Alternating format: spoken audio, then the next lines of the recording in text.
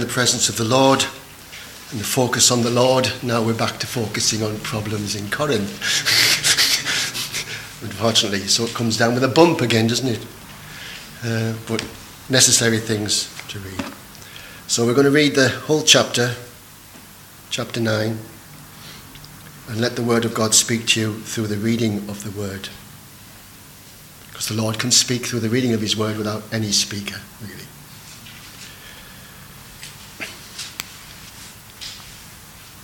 The title of my Bible is A Pattern of Self-Denial. Am I not an apostle? Am I not free? Have I not seen Jesus Christ our Lord? Are ye not my work in the Lord? If I be an apostle unto others, yea, doubtless I am to you. For the seal of mine apostleship are ye in the Lord.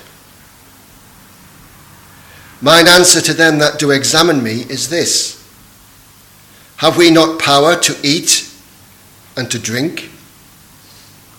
Have we not power to lead about a sister, a wife, as well as other apostles, and as the brethren of the Lord, and Peter?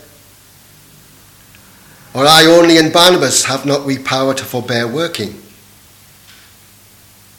Who goeth a warfare at any time at his own charges? Who planteth the vineyard, and eateth not the fruit thereof? Or who feedeth the flock, and eateth not of the milk of the flock? Say I these things as a man, or saith not the law the same also? For it is written in the law of Moses, Thou shalt not muzzle the mouth of the ox that treadeth out the corn. Doth God take care of oxen?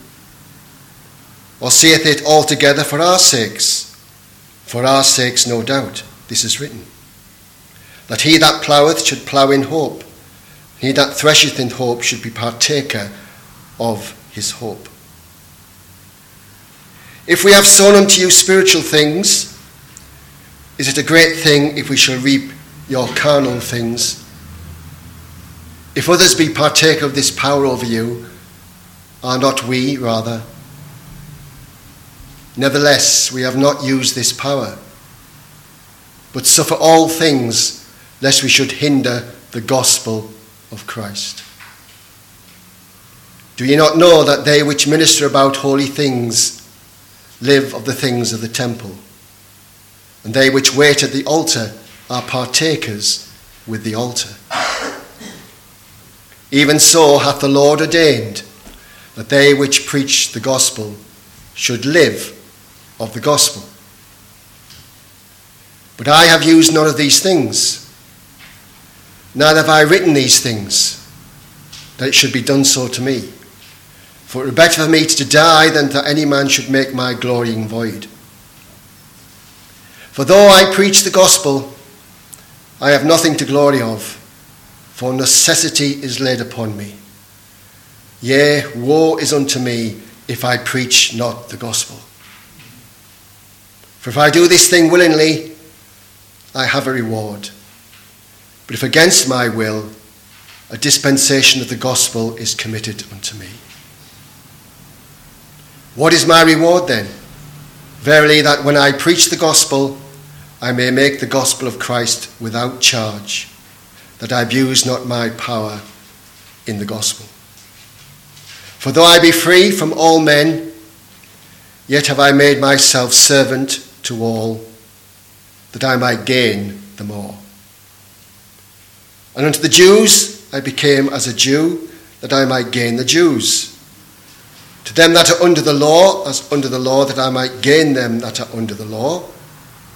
To them that are without law, as without law, being not without law to God, but under the law to Christ, that I might gain them that are without law.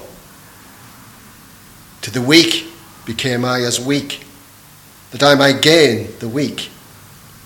I am made all things to all men, that I might by all means save some.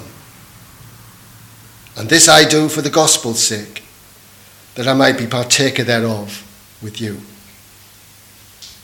Know ye not that they which run in a race run all, but one receiveth the prize? So run that ye may obtain. And every man that striveth for the mastery is temperate in all things. Now they do it to obtain a corruptible crown, but we an incorruptible. I therefore so run, not as uncertainly. So fight I, not as one that beateth the air. But I keep under my body and bring it into subjection, lest that by any means, when I have preached to others, I myself should be a castaway. So we can see from this chapter, it might be apparent that this is a new section, chapter 9 we're going on to, because it seems like a break, doesn't it, a new section? But this is where your chapter divisions are not good sometimes, yes. It's a follow-through of chapter 8. Remember about chapter 8, it was all about food, wasn't it, and about what you eat. And make sure you don't eat anything which is going to offend your brother or your sister or make them stumble. In other words, don't please yourself, yes? Don't be stumbling other Christians. If they have a conscience about things, you've got to, become as weak to them that are weak. This is what Paul is saying. So it all carries on, really. The issues are carrying on. But it's apparent here that the apostleship was getting attacked. I call it apostle bashing. There's no need for apostle bashing, is there? But there was apostle bashing going on with the case of Paul. They were querying things. It says there were those who examine me. They were interrogating, looking into issues regarding to what Paul was doing. And Paul was doing nothing wrong. But they were looking into his issues. So, and Paul spent 1.5 years with these Corinthians. What are they doing, questioning his apostleship? Paul says, surely, if I'm not an apostle to others, I am to you. For the seal of mine apostleship are you in the Lord. He was fulfilling his commission to these Corinthians, going out taking the gospel to the Gentiles. He was passionate about it, wasn't he? Absolutely passionate. From that very first day on the Damascus Road, when he saw the glory of the Lord Jesus Christ. And to be an apostle, he had to have seen the Lord Jesus Christ. Slight difference with Paul, he saw him in the glory. And from that day on, he would say, Lord, what will thou have me to do? What a wonderful answer to the Lord, isn't it? What will you have me to do? In all our Christian experience here in our lives, some many years, some fewer, but have we ever asked this question, Lord, what do you want me to do as your servant and for your glory? It's a good question to ask, isn't it? What are we doing for the glory of our Lord Jesus Christ? We thought about this morning the single focus, the single-mindedness of the Lord Jesus Christ towards his Father. Yes? Everything he did, thought, word, and deed, to the glory of his Father. No deviation in his life. No days when he would get up and say, I can't be bothered. Yes? Or I don't feel so good.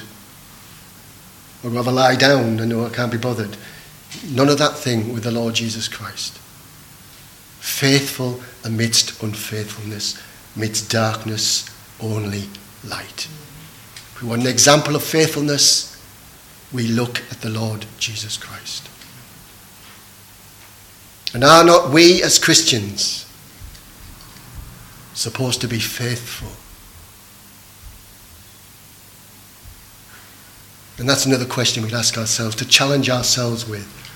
Are we faithful to the Lord in all that he's done for us?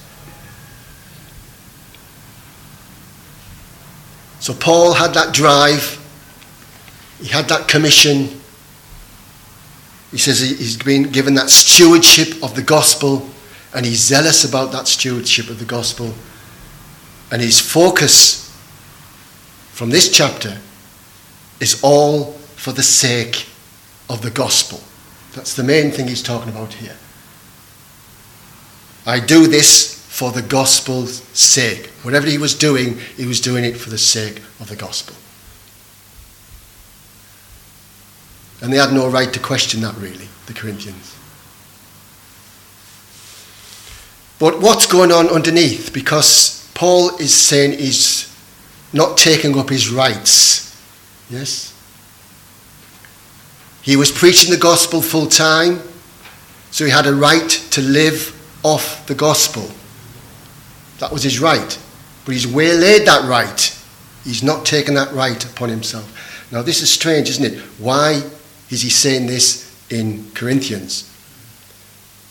When we look at the epistle to the Philippians, the Philippians were supporting Paul with Epaphroditus, yes? And they were sending him for his needs. And that Paul appreciated that. But the main thing he appreciated about it, he says, not that you're meeting my needs, but it's fruit to your glory. Fruit to your glory.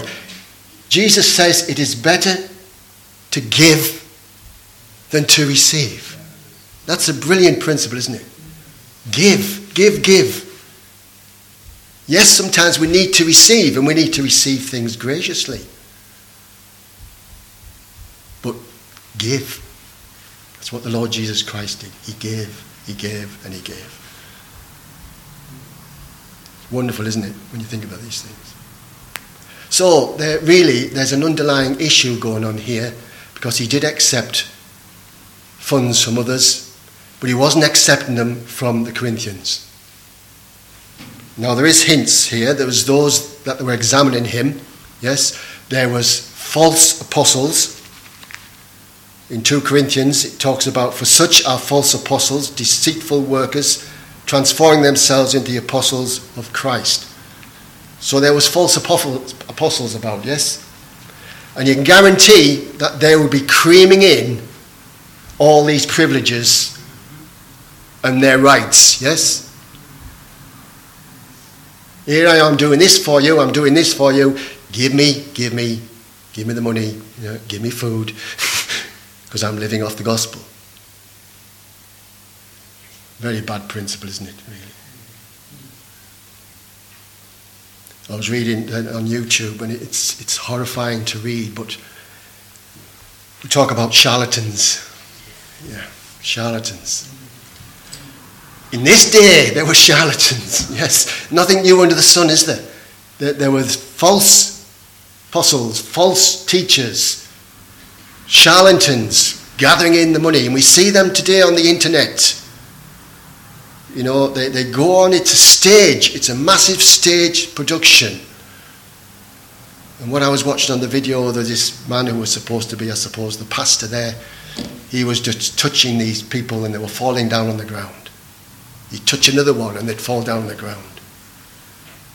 One was jumped out of his seat and ran onto the platform and tried to jump over the pulpit. All that going on, absolute disgrace to the glory of the Lord Jesus Christ. Another was with the snake, a massive big snake, going round the audience with a snake. One person collapsing, presumably being bitten by the snake, sorry, I can't get my words out, but then rising up, yeah. Just an absolute show, no reality. Charlatans. And there's a big list of them. And you know what? They're all wealthy. Lots of property. Lots of money.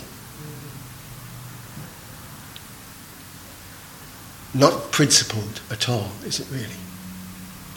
But Paul was principled. Because this was going on, he didn't want anything that would hinder the gospel of Christ. That was his motive, yes? He said, I'm doing this, I'm withdrawing my rights because I don't want to hinder the gospel of Christ. Like these other people are doing that. They're hindering the gospel of Christ. Now the word hinder is interesting. The word hinder in the Bible means breaking up the road. That's what it means, right? When Paul said to the Galatians, who has hindered you that you should not obey the truth? And what he was saying to them, who's broken up the road that you were travelling on? And you were travelling on quite well, but now someone's broken up the road. It's a tactic used in war, isn't it? To stop the enemy approaching. They dig up the road. Why give them a nice clean road to go down? Just dig it up. Makes it harder for them to access and get through. So this is what Paul's thinking about. He did not want to hinder the gospel by taking his rights.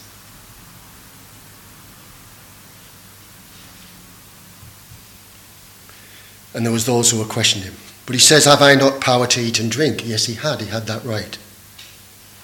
Remember when he was in Corinth for a year and a half, he dwelled with Aquila and Priscilla. He lived with them. And perhaps there was some there in Corinth who had an issue with that as well. Well, there you are. He's gone to take advantage of Aquila and Priscilla. He's living off them. He's living in their house. He's living off their means. Not so. He was a tent maker. Paul was making tents as well as preaching the gospel to meet his needs and the needs of others.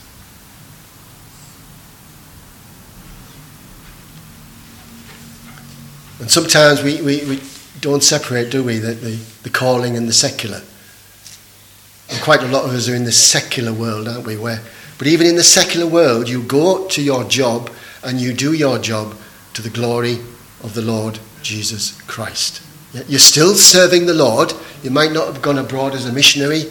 You might not have dedicated your life to the preaching of the gospel, but you are still his servant in the workplace.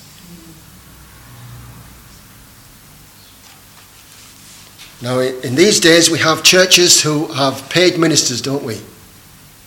It's not really the pattern of the local church. But you get people there's one person doing all the work, and that person is getting paid for doing all that work.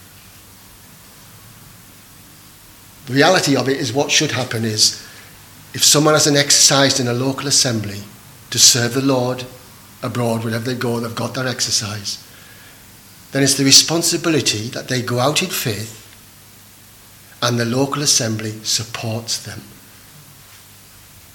in that faith. That's how it should be, yes? If you think of George Muller, that great man, he never advertised one iota he had any needs. No advertise. Don't tell people what our needs are. Yes?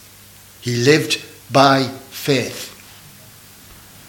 And every day the Lord did not disappoint him or disappoint his faith. Yeah? Now that's true service to the Lord, yeah? Full time he was serving the Lord, but never asked once, can you send us some money please, because we're struggling in the orphanage at the moment. Wonderful example, isn't it? Hudson Taylor was another one. He went out to China. And it always amuses me that they would insist that you have to go to Bible school before you can go be a missionary abroad. That's totally irrelevant, isn't it? You don't have to go to Bible school to be a missionary. This is where you learn the Word of God. Yes. And if you know the Word of God, you can go out and preach the Word of God. Don't need to go to Bible school, folks. Even though it might be interesting for, intelligence-wise, but not necessary. So Paul here, he's passionate about the gospel. He's surrendering his rights, and he's a pattern of self-denial.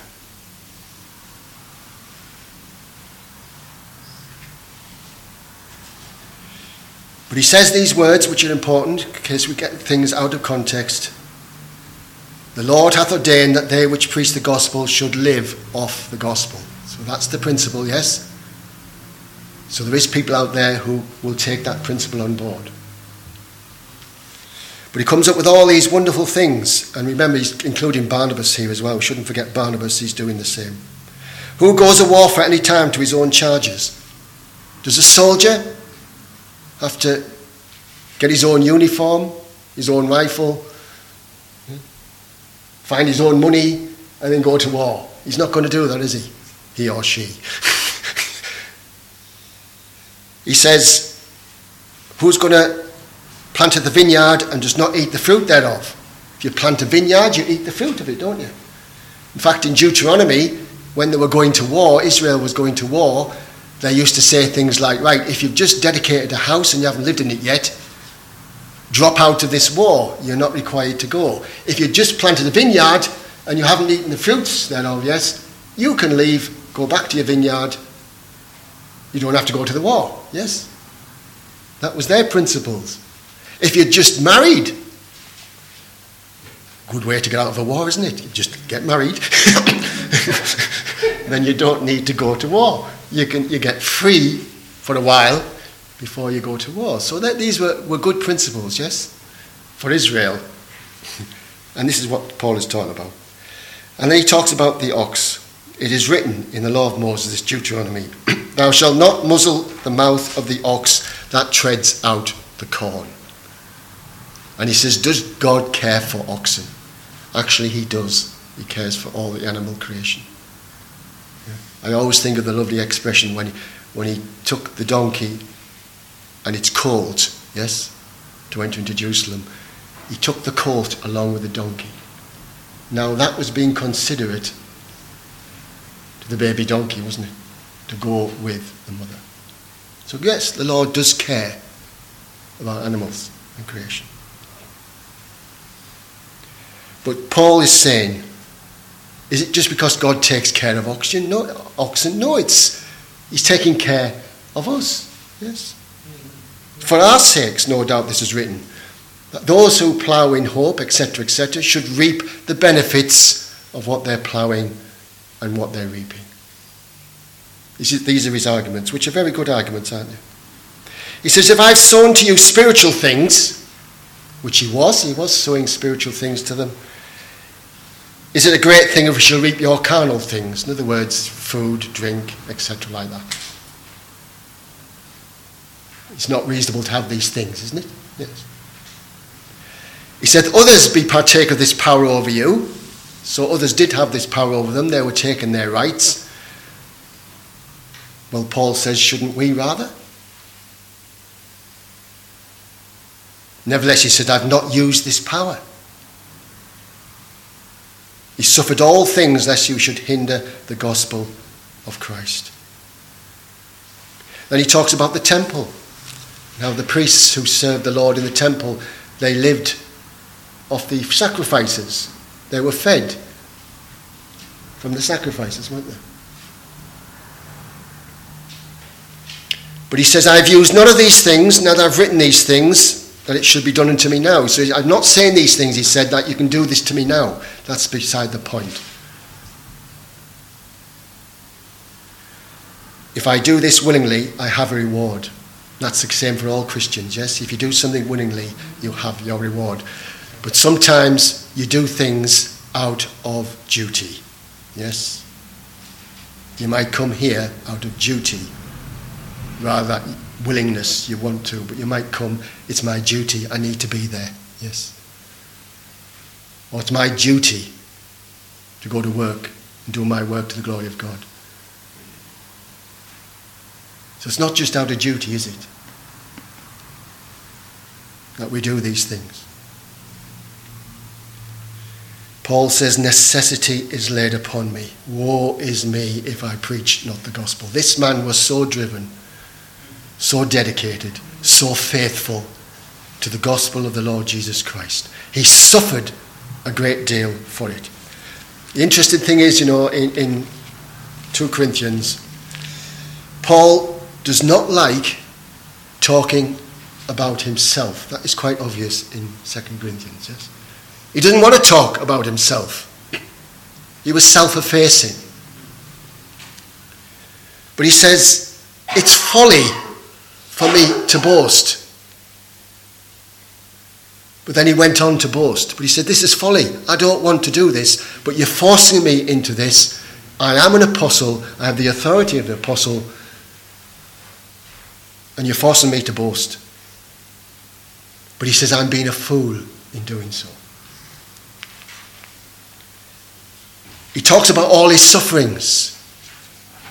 Now, normally he wouldn't have talked about all his sufferings, but all his sufferings are detailed here for the Corinthians, telling them all that he has suffered for their sakes and for the gospel's sakes. And remember, the Lord is allowing this to be recorded in the Holy Word of God because the Lord wants us to know this, how dedicated this man was. He explains the vision of paradise. He doesn't say, I was caught up to heaven. He says, I know a man who was caught up to heaven. He's self-effacing again, isn't it? He's not trying to take all this glory, but he heard unspeakable things in the glory. So much so that there was a thorn in the flesh to buffet him, lest he be exalted above measure. Self-denying, self-effacing, didn't like talking about himself, but was forced into a corner and was talking about himself. But the Lord has recorded it of his faithful servant that he's done that. And behind time and that. Now he's serving all men. This is so interesting, isn't it? Serving all men from verse 19. Though I be free from all men, I have made myself servant unto all. Remember, a servant is a slave in the context of the Bible. He has made himself a slave to all. He's interested in the Jews, taking the gospel to the Jews. So he became as a Jew to reach the Jew. Yeah? An example of that is example in Acts 16 where Timothy, who had a Jewish mother but a Greek father, and he wasn't circumcised. So Paul asked him to be circumcised so there'd be no issue with him being able to go forward with the Jews and preaching the gospel to them. That's an example of what we were thinking about. Those that under the law, were not under the law, without law, the Gentiles. I become weak. To the weak I became as weak, that I might win the weak. Yes? There's lots of weak Christians out there who think, I can't do this, I can't do that, I can't do the other. But it's no use us saying to them, well, get a grip. You know, this is what the Bible says, just get a grip. You've got the liberty. No, he would become weak to them that are weak, to reach them with the gospel, that I might all means save some. And then he talks about striving for the crown. Running in a race, yes? Know ye that running a race, run all. Now he's taking these things from the Isthmus Games in Corinth. They were famous 3 times a year, I think, that took place, that they had these games where everybody was competing to be the best for a temporal crown, a wreath, which would wear away, really. But this is where he's getting this idea from. Know ye not that they which run in a race run all, but one receiveth the prize? That does not mean, folks, that there'll be only one Christian who receives the prize in this race. It doesn't mean that. What it means is run your own race. Each one of us is to run our own race. Yeah. Hebrews 12, isn't it? The focus is on the Lord Jesus Christ, looking unto Jesus, the author and finisher of our faith. Let us cast off every weight and the sin which does so easily beset us. So you have to cast off sin, but you have to cast off weights. Now this, we ask the question in our Christian lives, what is a weight to you? There may be a weight that is hindering you following the Lord Jesus Christ. If that's the so, that weight has to go, doesn't it? Cast off every weight. Now, Seb Coe and all them were those famous runners in the past, yes? You wouldn't see them running round that track with an overcoat on and hobnail boots, would you? Because that's just a weight. They would be slightly dressed to run in that race. So run, that you may obtain. Run your own race. and keep your focus on the Lord Jesus Christ. Every man that striveth for the mastery is temperate in all things. Yes, so they're temperate in food, what they eat. They make sure they get plenty of exercise, and they do it to obtain a corruptible crown, we an incorruptible. And Paul says, I therefore so run. Not as uncertainty, not aimlessly, that's what he means. He has a clear goal ahead.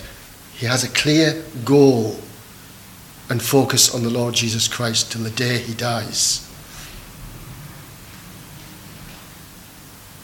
I fight but not as one that beateth the air, and it's not shadow boxing. But I keep under my body, bring it into subjection, lest by any means when I preach to others, I myself should be a castaway. Now that does not mean he would lose his salvation. He's not talking about that. You can never lose your salvation as a Christian. What he means is disqualified, yes? Loss of reward. Dropping out of the race. That's what he means. It's all about rewards, not loss of your salvation. And he ends, doesn't he, in the end of his life. It's worth saying this again. He says, I am now ready to be offered as a sacrifice. He's coming to the end of his life. He knows that. We know he was beheaded. The time of my departure is at hand. I have fought a good fight. I have finished my course. That's a lovely word, finish, isn't it? Our Lord Jesus Christ finished the work that the Father had given him to do. Finishing is a good thing. I have kept the faith. Henceforth there is laid up for me a crown of righteousness, which the Lord, the righteous judge, shall give me at that day, not to me only, but all to them that love his appearing. Oh, and you're looking forward to that day, that we will love his appearing. When he appears here on earth, and this is when we get all our rewards for faithful service to him. What a man, isn't he? What a man. Self-effacing, self-denial, totally dedicated to the cause of the Lord Jesus Christ, and suffered much in that cause of the Lord Jesus Christ. Amazing. And you know, he says, and apart from all that, he had the care of all the churches. Just imagine that as well. He had the burden of Thessalonians upon him, the burdens of the Philippian upon him, the burdens of the Corinthian church upon him. He was bearing the care of all these churches on his own shoulders. Amazing. Are we faithful? Where is our focus? Our focus should be on the Lord Jesus Christ. Faithful amidst unfaithfulness. It's a rare quality, faithfulness. Proverbs says, isn't it? A faithful man who can find. Very hard to find someone who is faithful and dedicated. These are things that challenge us all, and we come nowhere near the mark, do we, really, when we consider these things, but they challenge us all in our Christian life. But give thanks we're saved. Give thanks we're heading home for glory one day. And give thanks no one can take away our salvation. Let's keep prayer.